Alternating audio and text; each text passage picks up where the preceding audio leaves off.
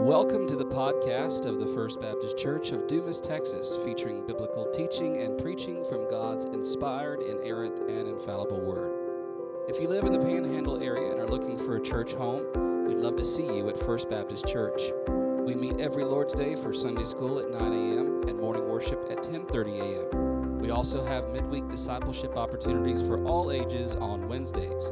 For more information, visit us at fbcdumastx.com. That's fbcdumastx.com. You can also find us on Facebook and Instagram. Now open your Bible as we explore God's Word together. Would you pray with me? Our God and our Father, we thank you for the gospel. We thank you for this beautiful mystery that you have unfolded before us. Beautiful truths that we can grasp and understand, but still far beyond our understanding. Truths so simple that even a child can grasp them, but so eternal and so wise that it will take us eternity to revel in them. Thank you for the beauty of a plan that in ages past chose to redeem a fallen, wicked, sinful race. Thank you that in the fullness of time you sent your Son, Jesus, to bear the cross for our sins, to suffer and to die, to be buried, and to rise again victoriously on the third day. We thank you that he has ascended and is now at your right hand praying and pleading for us, that he sent his Holy Spirit to be here with us. Simple, beautiful truths, but so eternal, still a mystery to us. Help us today as we hear from your word, as we hear it preached and read to us, to grasp these truths. If there are any here today who have not made those truths the foundation of their lives through faith in Christ, I ask that today you would do that in them, that you would bring them to faith in Jesus, so that in all the ups and downs and trials and pain and suffering of this life, they would have a firm foundation, a living hope in Jesus. And for those of us that do know you today through Christ, we ask that you would open our hearts now to hear your voice through your word. May your Spirit speak now, for your servants are listening. We ask this in Jesus' name. Amen. You can be seated, and as you do, open in your Bibles to 1 Peter. Only 3 more messages in our series through 1 Peter this week. And in 2 weeks, we will conclude before another series begins for the Easter season and beyond. Sermon series I've called The Power and the Glory. And what we'll do is we'll just take these scenes in Jesus' life from Palm Sunday and then Good Friday as we go through Holy Week, the resurrection. And then we're going to take some time to look at some of those post-resurrection appearances, often overlooked because they come after the resurrection, the big thing, and then people skip right to Pentecost. But there's a lot of good stuff in between the resurrection and Pentecost with the disciples on the road to Emmaus and the appearance of Jesus in the upper room to Thomas and the others. Lots of wonderful truths for us there. And that series will take us all the way through what we call Pentecost Sunday, celebrating the giving of the Holy Spirit in June. And we'll conclude that series then. So kind of from the cross through Pentecost will be that series, The Power and the Glory. Looking forward to walking through those scenes from the life and ministry of Jesus. Today in 1 Peter, we're going to address sort of a conclusion address to the theme that Peter has really been hinting on throughout the whole book to this point. And that is themes of suffering, and suffering for doing good, suffering for righteousness' sake, and what it means for Christians to suffer. Looking now back at 2 years, and it really didn't occur to me until I saw some posts this week on Facebook that it had been right at 2 years since the pandemic sort of became a reality for us, and all the shutdowns occurred, and Our church in North Carolina had switched to completely video messages on Sunday, and I know y'all did something very similar to that. But with COVID subsiding, it seems like something else has just taken its place. We end one crisis and we're in another. And, fully understanding that the media sort of controls the narrative and what we look at and what we pay attention to. Sure, it seems like big, huge things are happening in the world right now that are terrible, and they are. But big, huge, terrible, evil, vile, wicked things are always happening in the world around us. And so while it may seem like one crisis has come and gone and here's another to take its place, there's always crises, there's always suffering, there's always pain, there's always war. And in your own lives this morning, I think, that there's always issues within your own life. Physical issues, sure, we prayed for some of those. Emotional issues, mental issues, spiritual issues, interpersonal relationship issues in your marriages, in your homes, families, in your workplace, whatever it is, everyone brings something into the church this morning. Whether it's the cares and the burdens and the crises of the world, or that junk that's going on maybe in your life right now. Maybe in the past 2 years, since things have gotten rough, it seems, in the world, you have experienced personal loss, pain, trials, change. Maybe these things affected you personally. Maybe it was that affected a loved one that has affected you personally. And I wonder if not a few of us come into the sanctuary this morning feeling unstable or unsure, not quite sure what to think of what's going on in the world, specifically in Ukraine and Russia, what to do about it, what do we as Americans do about it, let alone what's going on in our own lives, in our own homes, in our own families. And perhaps if any theme has resonated with you in 1 Peter, maybe it's this one. Maybe as we've gone through 1 Peter, you've really latched on to these themes of suffering and pain, and you say, man, I can relate to that. In one way or another, I know what suffering and pain and loss is in my life recently, this past year, past few years, whatever it is. We've looked to Jesus as our reason and our example. He suffered. He was righteous, he was holy, yet he suffered. And we say, yes, Jesus is our example. But that still, Pastor Matt, doesn't give me an answer. It doesn't give me a reason for what's going on in my life. Yes, follow Jesus. He is our example. We understand that. But why is God doing this to me? What comfort can I find in this? What hope can I find in this?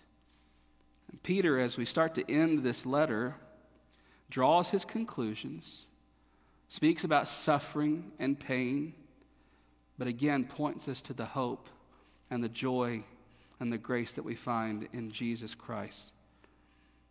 Look with me at 1 Peter chapter 4. Today we'll begin in verse 12. 1 Peter 4:12. Beloved, do not be surprised at the fiery trial when it comes upon you to test you, as though something strange were happening to you. But rejoice insofar as you share in Christ's sufferings, that you may also rejoice and be glad when his glory is revealed.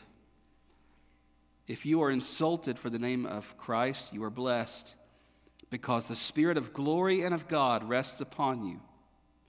But let none of you suffer as a murderer or a thief or an evildoer or as a meddler. Yet if anyone suffers as a Christian, let him not be ashamed, but let him glorify God in that name. For it is time for judgment to begin at the household of God. And if it begins with us, what will be the outcome of those who do not obey the gospel of God? And if the righteous is scarcely saved, what will become of the ungodly and the sinner? Therefore, let those who suffer according to God's will entrust their souls to a faithful Creator while doing good. This is the inspired, inerrant, and infallible word of the living God. Number one, don't be surprised. Don't be surprised. Had an argument with Anna just this week about there being an R there in surprise, so now I feel like I have to say it that way, surprised. Don't be surprised, Peter says, when suffering comes upon you. The prosperity gospel, among other things, has tilted and perverted the way that many Christians, even what I would call evangelical, conservative, Bible-believing Christians, view suffering.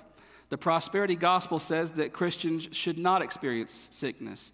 Christians should not experience pain or suffering or poverty, and that these things are things that God does not want for his people.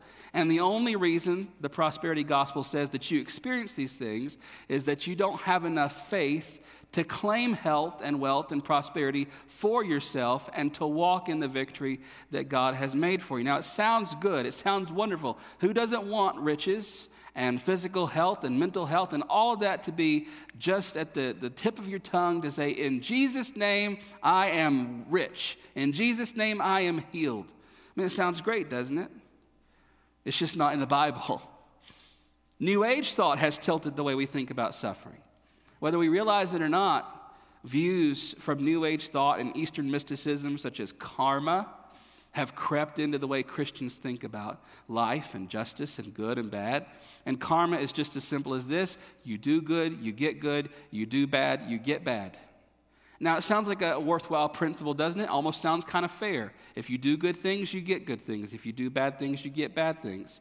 But what do we do then when people who do good things get bad things? What happens to karma? What happens to this way of thinking? And we've seen this style of thinking be made popular through, Oprah, books like The Secret, and other things, The Power of Positive Thinking, that have affected the way even Christians view suffering and pain. That if I just think good things and do good things and have a positive attitude, good things will come to me. And that sounds wonderful until the bad things come to you. And then what do you do with the prosperity gospel? What do you do with karma? What do you do with positive thinking? Well, there's something wrong with me. I'm being too negative. I don't have enough faith. I've got too much sin, and that's why all this bad stuff is happening to me. So I just need to be better. I need to think better, be more positive, be more happy, claim it more in Jesus' name. Whatever it is, ultimately it leads to a lot of despair and hopelessness.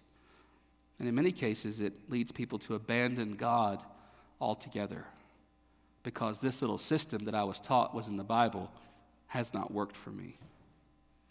It's so central to let the Bible govern our thoughts. That sounds like a simple concept, doesn't it? We're Christians. We believe the Bible. We should let the Bible determine how we think about things, even suffering. Well, Peter has talked about suffering. In chapter 3, verse 14, he talked about those who suffer for righteousness' sake. In that same chapter, just a few verses later in verse 17, he says those who suffer for doing good.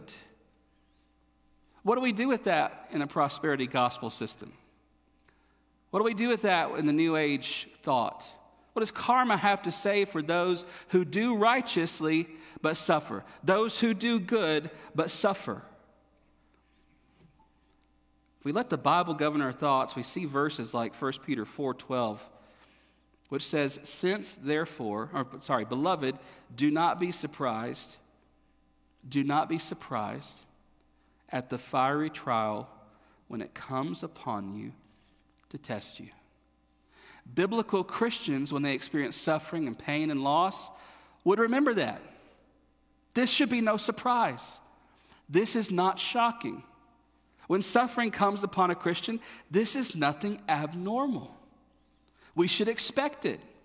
We should be ready for it. Now, Peter's language in verse 12 almost seems to be prophetic in nature, as in he's telling them not to be surprised when maybe a certain fiery trial comes upon them. Now, Peter may be alluding to the persecution that's about to come upon the early church. Remember, he's writing just before the great Neronian persecution begins. Maybe he's referring to that, maybe not.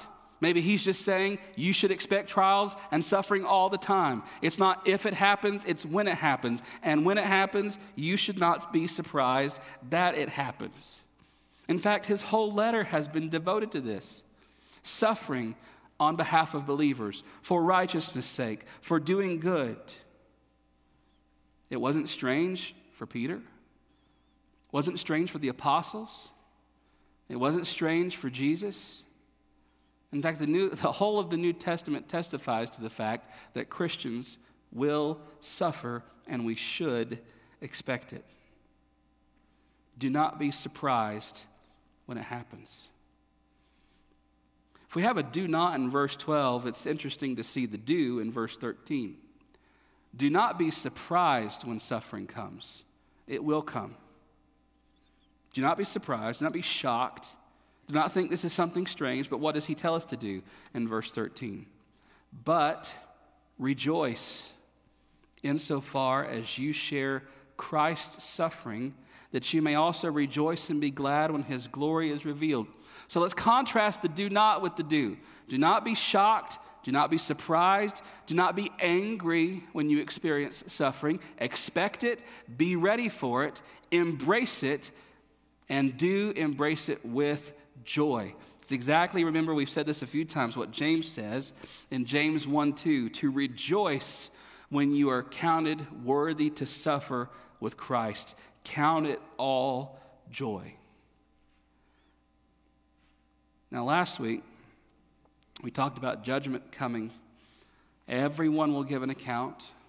Everyone will stand before the judge, the righteous, holy judge. And we asked this question last week, are we stewarding that which God has given to us? Are we taking his grace and his mercy and his love, the gifts that he's given us as believers to serve the body of Christ, are we investing those and using those so as to produce fruit, so that when that day of judgment comes, we have something to present to our Master and to our Lord? Now, Peter brings back in this looming specter of judgment here in this verse, because he says, do not be surprised when you experience suffering, but rejoice. Why? So that you may rejoice when his glory is revealed. Rejoice now in suffering, so that you may rejoice then when we see Jesus. Unbelievers, I want to talk to you just for a second. If you've not placed your faith and your trust in Jesus Christ for salvation, are you prepared this morning to meet God? I can answer it for you, but I want to ask you, unbeliever, are you prepared to meet God in the state that you're in? In your sin, under condemnation, under God's wrath, and you stand before him right now in judgment, what should you expect from him? You should expect justice. What is right? What is fair? And the Bible tells us that the wages of sin is death, condemnation, God's judgment, and his wrath. Unbeliever, that's what you expect from God this morning. And I implore you, as we talk about the judgment that is coming, as we talk about the glory of Christ that will be revealed, let that push you this morning to place your faith and your trust in Jesus for salvation. Believers, I want to ask you this morning, are you prepared to give an account of what you've done? Are you prepared to show God with the grace that he's given you in salvation and the spiritual gift that he's given you to serve the body of Christ? Are you prepared to stand before God and to give an account of what you've done with the grace that you have received? Peter says you should rejoice in suffering now so that you may rejoice, and he even doubles down on it, rejoice and be glad when his glory is revealed. So that. There's a little Greek clause that tells you that second part of the sentence is why you have the first part of the sentence. Rejoice insofar as you share in Christ's suffering, so that you may also rejoice and be glad when his glory is revealed. They're inextricably linked. Rejoice now, so that you may rejoice then. For every believer, for every person that knows Jesus, Paul says, those that love his appearing, the end goal is what? To see Jesus. And that brings up this emphatic joy in Peter's mind. Rejoice in your suffering now, so that you can rejoice and be glad then. The payday for you, believer, the payday will be much greater than the workday. We share in this suffering now, Peter says, so that we may share in his glory then. think it's why Peter starts this section reminding us of who we are. Look at the beginning of verse 12 again. How does he address us? Beloved. Beloved of Peter? Sure, he loves believers. He loves those to whom he is writing, but who are we talking about here? The beloved of God. He wants us to understand at the outset here, talking about pain and suffering and hardships and trials, he wants us to remember who we are and whose we are. You are the beloved of God. Yes, you are outcasts. Yes, we are exiles, but we're not just exiles. Chapter 1, verse 1 calls us what? Elect exiles. We're not just a people wandering in the wilderness, though we are not at home in this world. Chapter 3, verse 9 tells us we're God's own people. We're his holy people. We're his chosen people. We are his precious people. I know this is just a kind of cliche concept for believers here today, something that seems so basic, but God loves you. Believer, God loves you. It's a truth that is clear in all of 1 Peter. And the beautiful thing about that being clear in 1 Peter is that it's true regardless of the suffering and the circumstances and the hardships and the trials. Peter is presenting both here. God loves you and he is making you like Jesus, but there will be hardships and suffering and trials and pain. Those do not negate this. You have a living hope in a God who loves you and cares for you and is keeping you, even in the midst of suffering and pain and hardships and trials. In fact, Peter says it that way in chapter 1, verse 4. We have an inheritance that is being kept. Listen, it is kept for us in heaven, unfading, undefiled, doesn't pass away. Nothing can touch it, not even the suffering in your life right now. But it's not just an it that God keeps. It is a who. He keeps our inheritance in verse 4, but then in verse 5 it says, who we are being kept by God's power until that day. It's glorious, and it's both of them. God is keeping our inheritance for us, but God is also keeping us. Why? Well, because we're his chosen people. We are his elect exiles. We are his beloved children. Have you stopped today, no matter what's going on in your life, have you stopped today to think, God loves me? Believer, have you stopped this morning to think, even in all the singing and all the preaching and all the stuff we do, have you stopped to think of something so simple as to say to yourself, God loves me? Not ignoring your pain or your suffering. Listen, in spite of your suffering, maybe even by your suffering. God loves me. And God is making me more like Jesus because that was his plan from all eternity. Romans 8:29 says it this way, those whom he foreknew, those whom he knew beforehand, he also predestined to what? To be conformed into the image of his Son. You wrap your mind around that this morning. That was God's plan for you from eternity past. He knew you, and he had set you apart to make you like Jesus. Why? Because he loves you. This morning, despite your suffering, through your suffering, and even by your suffering, God is doing this in you because he loves you. Nothing else this morning needs to make sense about your suffering. You understand that? As a pastor, as other pastors, I'm sure, get questions all the time from hurting people. Why is this happening to me? We welcome the question, don't get me wrong. We understand the question. We ask that question too when bad things happen to us or to people we love. Why is this happening? And it's frustrating sometimes as a Christian, as a believer, as a pastor, to have to tell someone, I don't know why this is happening to you. I don't know why this is happening to your loved one or your child. I don't know why this has taken place in your life. I don't know. And as frustrating as that can be for you, to not understand the why and the ins and the outs about why this something is going on in your life that's not pleasant, that hurts, that stinks. At the end of the day, doesn't it suffice to say this? I don't know much about what's going on right now, but I know God loves me. And I know that he's making me like Jesus. And I know it doesn't answer all the questions. But doesn't that provide that comfort that God is working even when we don't understand how he is working? He's making you like Jesus because he loves you, and he's loved you from all eternity.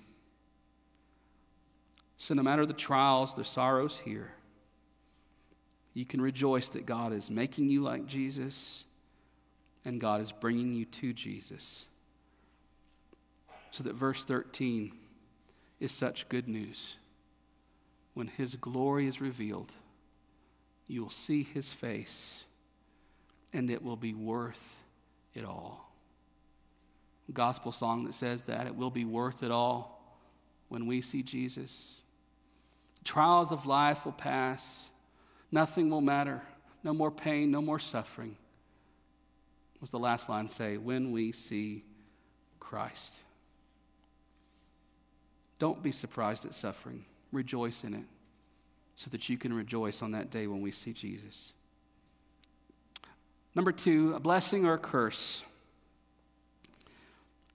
Sitting here talking a lot about suffering, and it sounds like, well, that's the curse we have to overcome. Have you ever thought about suffering as a blessing? Jesus surely did. In fact, in Matthew chapter 5, verse 10, he said this to his disciples. Blessed, you know what that means? Happy are those. Happy are those who are persecuted for what? For doing evil? No, for righteousness' sake, for theirs is the kingdom of heaven. He goes on to say, happy are those. Happy are you when you are persecuted and hated on my account. Peter almost says that verbatim here in verse 14. If you are insulted for the name of Christ, you are blessed, because the Spirit of glory and of God rests upon you. Now, it's interesting that Peter nearly almost quotes Jesus directly. It's interesting because we don't know by Peter's time writing this that they had the Gospel of Matthew as we know it clearly written out for everyone. It's interesting to see these, what we call Jesus traditions, whether it was an oral tradition or whether it was something that was actually written down. Maybe it was fragments of stories and lessons that Jesus taught that would be compiled into those Gospels. Either way, it's interesting to read this epistle and see Peter almost quoting from the Gospel of Matthew here. When Jesus says, blessed are you when you're insulted for me, Peter says, blessed are you when you are insulted for the name of Christ, because the Spirit of glory and of God rests upon you. It reminds Christians of where true happiness is found. Not the fleshly indulgences we looked at last week in verse 3, the drunkenness and the parties and the revelries, but true Christian joy is found, listen, in suffering with and for Jesus.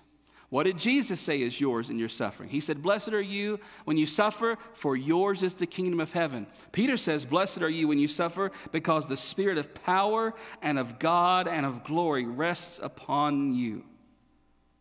Listen, believer, when you stand for the King and for his kingdom, there will be a cost.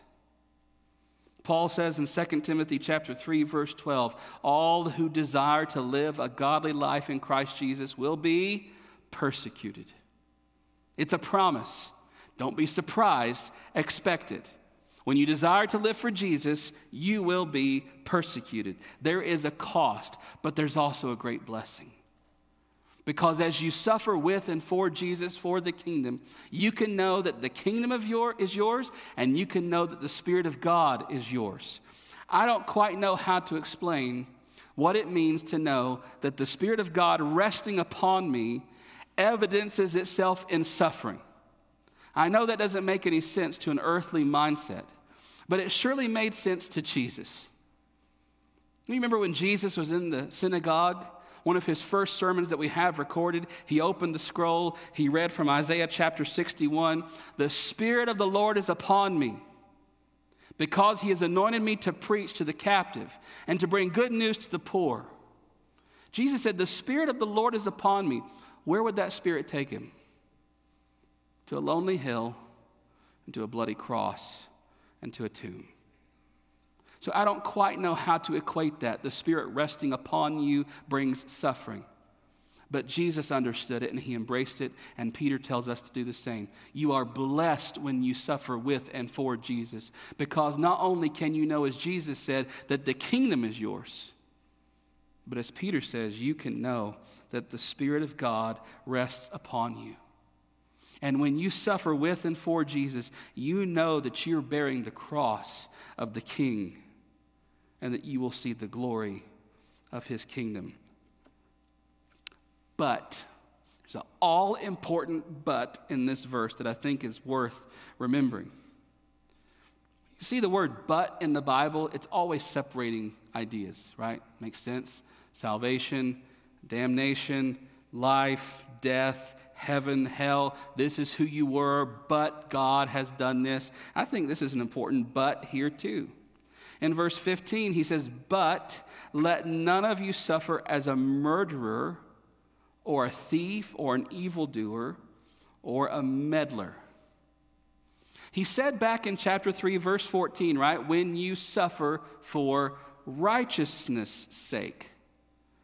Be sure your suffering is for Jesus' sake. That you're being insulted for Jesus' sake.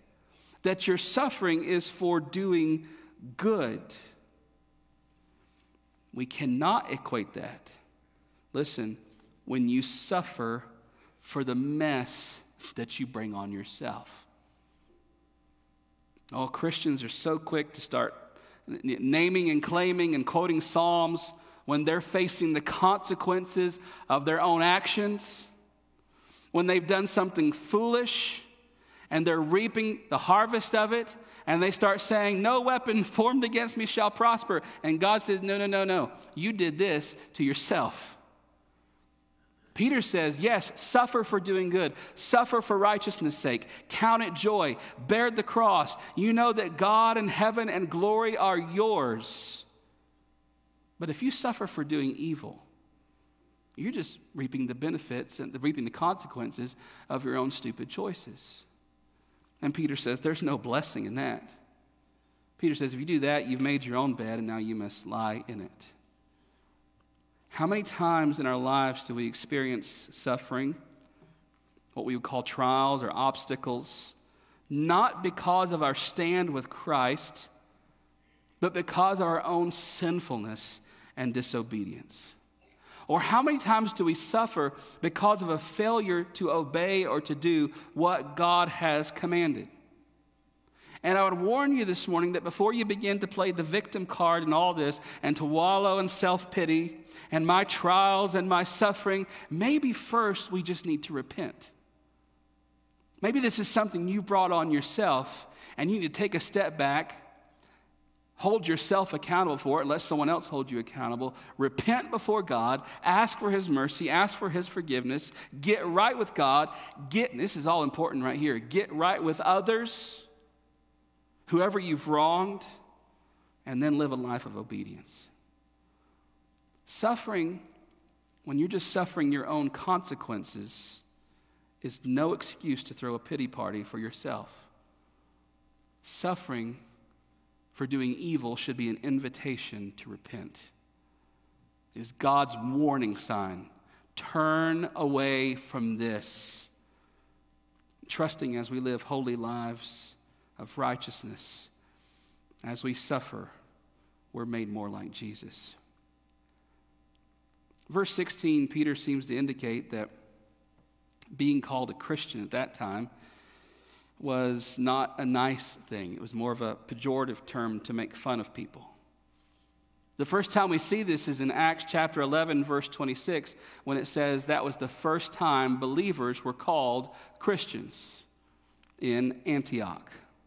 Just means a Christ follower. And they probably didn't mean it in a positive way. You mean you follow the crucified guy? The one who Pilate killed? That's your guy? You Christian? Peter says, we gladly receive that. You might have meant it as an insult. We count it as a joy to follow that crucified guy. Peter says we should glory in it. When you're ridiculed for following that crucified king, maybe when you suffer the same fate, when you're persecuted, when you're hated, when you're reviled, people around the world even today are being killed for the name of Christ. If that were to come upon you and to come upon us, are you following that guy who suffered the same thing? Peter says, don't be ashamed of it. When the world says you follow the Jesus guy, you say, absolutely, I follow the Jesus guy who was crucified, buried, and rose again on the third day. I ask this often, but I think it's such a good New Testament question. If you were charged with being a Christian, would there be enough evidence to convict you of being a Christian? Now, it sounds silly, but think about it. Those who work around you, students, those that are in your classrooms, your teachers especially, your parents. I don't know if there'd be enough evidence to convict some if you ask their parents. All of us, those who are around us in our circle of influence, our friends, our coworkers, whoever it is, if you were to ask them, hey, this person claims to be a Christian, would they say, oh yeah, yes they are. They don't do this, they do this, they go to church, they do. There'd be enough evidence to pack in there and say they live the life they claim to believe. Or would it be a surprise to them? And you'd say, I'm going to pick on Cameron because he's just right there looking at me. You say, did you know that Cameron was a Christian? And they say, Cameron? No, not Cameron. I don't think so. What would your friends and your coworkers have to say if the charge was brought against you that you follow Jesus? Would it be a wholehearted, oh, absolutely they do? Or would it be doubt? Think of the evidence that you show to the watching world, especially in your suffering, especially in your hardships. Do you take up your cross and follow him with joy? What is your response in those hard times? Do you bless? Do you show kindness? Do you show love and mercy and grace? Listen, believer, this is important. Or do you berate people? Are you whiny? Are you known as the complainer to those around you? Do you respond to the suffering in your life with bitterness and anger towards others and maybe even towards God? This repetitive theme in Peter's letter of submission comes into play here. Because we think of Jesus who was in agony in the garden and who surely prayed, let this cup pass from me. You remember what came next? Nevertheless, not what I will, but what you will. I wonder if that's your prayer to a watching world, even in the midst of trials and suffering. God, not my will, but yours. Like a Christian should be. And Peter says, don't be ashamed of that name, but glory in it. And make sure it makes sense to those around you. Number 3, we see a sobering reminder in verses 17 and 18. It is time for judgment to begin at the household of God. Now, we're okay with judgment on sinners. We're okay with judgment for the wicked, for the disobedient. But for the church? Judgment for the church? This is a striking section, striking warning, because Peter says it's time for judgment to begin at the household of God. Just a kind of a veiled term for the church. Would have referred to the house of God, the temple in the Old Testament. Now Peter applies that to the church of God, and it's time for judgment to begin there. Seems like he might be referencing some of the minor prophets, specifically Ezekiel and Malachi, who talked about God coming to discern and to judge his own people, to separate the wheat from the chaff and the sheep from the goats. All these images that Jesus used, the prophets used, to show this time of coming judgment even for the people of God. And this passage from Peter is dark and it's confusing, but it's also sobering. There's an urgent call for even us believers to obey now, because judgment is coming. Now, we don't want to confuse what kind of judgment is coming. We look at Malachi chapter 3. We see this series of questions. Who can endure the day of his coming, and who can stand when he appears? Watch this, though. For he is like a refiner's fire and like fuller's soap. This is not a coming judgment for the church of condemnation and punishment. For those who belong to Christ, the judgment that God will pour out on the church is not what we call punitive. It's not payment for sins. Jesus has done that. Then what is it? It's refining. It is the fire of God evidenced in suffering and trials and hardships on believers, the judgment of God coming not to condemn, but to purify. Not to cast away, but to draw closer. God comes to separate. He comes into his church to separate sheep from goats, false converts from true converts. And as that judgment and that suffering is poured out even in the church, you'll see the difference real quick. You'll see the difference real quick. Jesus says in Matthew chapter 7, verse 23, these people thought they knew Jesus. When Jesus talks about that day of judgment, he pictures these people saying, "Oh, Lord, Lord, did we not cast out demons in your name? Did we not do mighty wonders in your name? Did we not minister in your name?" You see what Jesus says to them? "Depart from me, because I never knew you." God will at times send his church through the fire. He has sent his church and his churches through the fire. But it is for the purpose of purification, to burn off the dross and the junk and the trash. When, however, this judgment comes, it's interesting to note that this purifying fire of God's judgment on his people burns away unbelievers. Listen to me. You can have a church of thousands,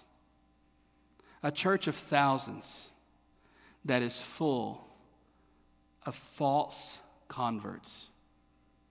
A church of thousands that is lulled into a false sense of security because of something they've done or something they said. You're a Christian, you're good to go, come on into church. We're not going to place too much of a burden on you. No obedience, no holiness, none of that stuff. Just come on in. You can have a church of thousands, and this is not every church of 1,000 or whatever. You can have a church, though, of thousands that does not know Jesus. You can have a church of 10 that is healthier than that church of thousands. You understand that? Because if these people truly know the gospel and truly know who Jesus is, and they're following him and living for him, and this church is diluted, this church is healthier, even if they have only 10 people. Jesus says there's coming a day when there will be many who think they know him that will be sent away because they don't know him. And oh, how these times of purification and suffering show that difference. You have a vibrant, healthy, growing church, it seems. Let some suffering come upon that church. Let some pressure or persecution come upon that church. You'll see where the line is drawn very quickly. I think that's what Peter means here when he says it's time for judgment to begin at the household of God. Let's see who truly belongs to Jesus. And he says, listen, if it begins there, amidst God's own people against his own church, how dreadful will the outcome be for the world? If God doesn't spare his own people, but disciplines them to make them more like Jesus, how much more dreadful will that condemnation be for the world? And that's what he says in verse 18, quoting from Proverbs 11:31. If the righteous is scarcely saved, what will happen of the unbeliever? Now, this word scarcely doesn't mean that you're barely saved. It means that through much trial, through many hardships, I thought of the song Amazing Grace, through many dangers, toils, and snares, I have already come. He's brought me from so far, and he's bringing me all the way to glory. And if believers are saved through those trials, through many trials, what will become of unbelievers in those similar trials? We know that as believers, these trials are making us more like Jesus. But what is it for an unbeliever but a foretaste of hell? Maybe you need a wake-up call this morning. Maybe some of you need a literal wake-up call this morning. Maybe we need a spiritual wake-up call this morning. Believers, if you're lax in your striving for holiness, if you're lax in your affections and your killing of sin and your sanctification, I don't want you to be deceived this morning and think that God is oblivious to that. A sobering word for believers here this morning. Do not think that if you belong to Jesus, God is oblivious to your sins. He will purify you. He will discipline you, and it will hurt.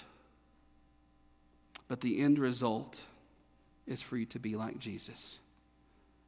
And if that's you today, believer, falling away, backsliding, whatever those religious terms we want to use are from Jesus, I urge you today to repent, to seek God's forgiveness, to seek restoration with God and with whoever you've wronged. Maybe the question, though, this morning is, do you even belong to Jesus at all? Would you simply be consumed by the fires of this judgment? And the Bible asks us this question. It says, examine yourselves to see if you are in the faith. If judgment is coming to God's own house as a refining fire of purification, what's going to happen to those outside the house? If that judgment's coming on God's own people, what's going to come to those who do not belong to him? And the charge to you today is get in the house. Get into Christ. Lastly, just one verse, verse 19. Therefore, let those who suffer according to God's will entrust their souls to a faithful Creator while doing good. Peter says, now. That always tells you, here's what you do with this. Here's all the information now. Therefore, what does he say? Walk in God's will. Now that you understand that God loves you and you belong to him and you're his chosen people and he's making you holy and he's making you like Jesus, even if it means suffering. Now that you know that, walk in his will and entrust yourself. That word is so interesting, entrust. Not just to trust God, though that's true. We do trust God, but entrust yourself to him. To commit yourself. To give yourself over to him because he is trustworthy. And notice how Peter refers to God here. It's unique, really, in all the New Testament. Your faithful Creator. Why not use the phrases we've used so far? God, Father, Master, Lord. Why here, God is our faithful Creator? I think Peter knows we need a reminder of who he is. This one who loves us, this one who is our Father, is the Creator of all things. And he's the sovereign Lord of heaven and earth who upholds all things by his own power. He made all things, he sustains all things, he holds all things together. And listen, here's the good news. He is sustaining you.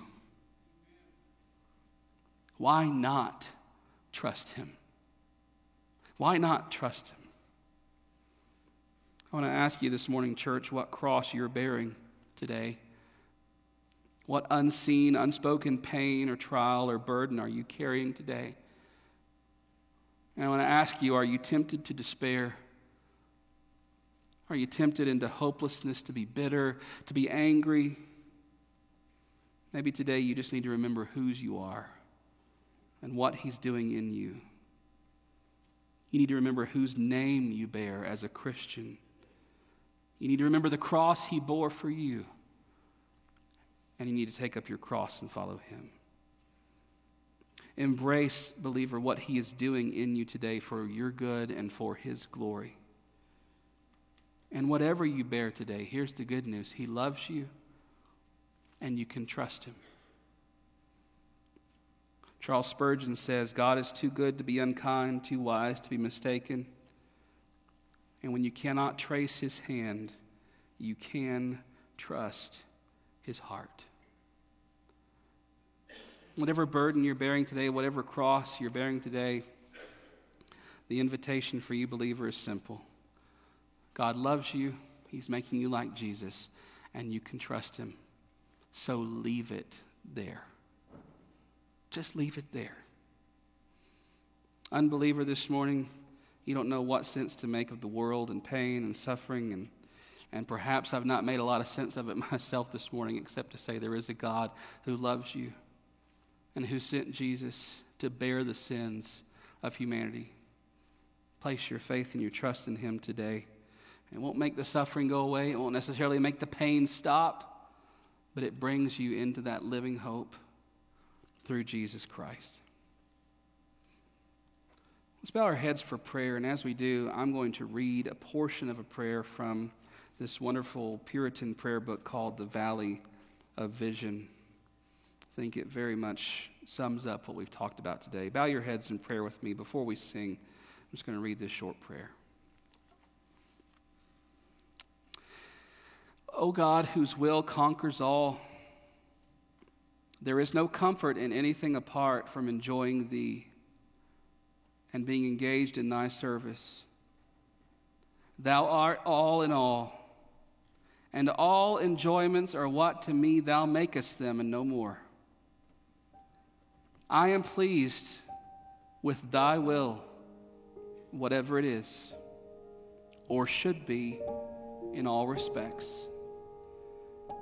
And if Thou bidst me decide for myself in any affair, I would choose to refer all to Thee. For Thou art infinitely wise and cannot do amiss, as I am in danger of doing. I rejoice to think that all things are at Thy disposal, and it delights me to leave them there. Then prayer turns wholly into praise, and all I can do is to adore and bless Thee. Amen. Thanks for listening. For more information about what it means to follow Jesus as Lord, you can email us at fbcdumas@hotmail.com. It's fbcdumas@hotmail.com. You can also reach us by phone at 806-935-5604. We'll see you next time.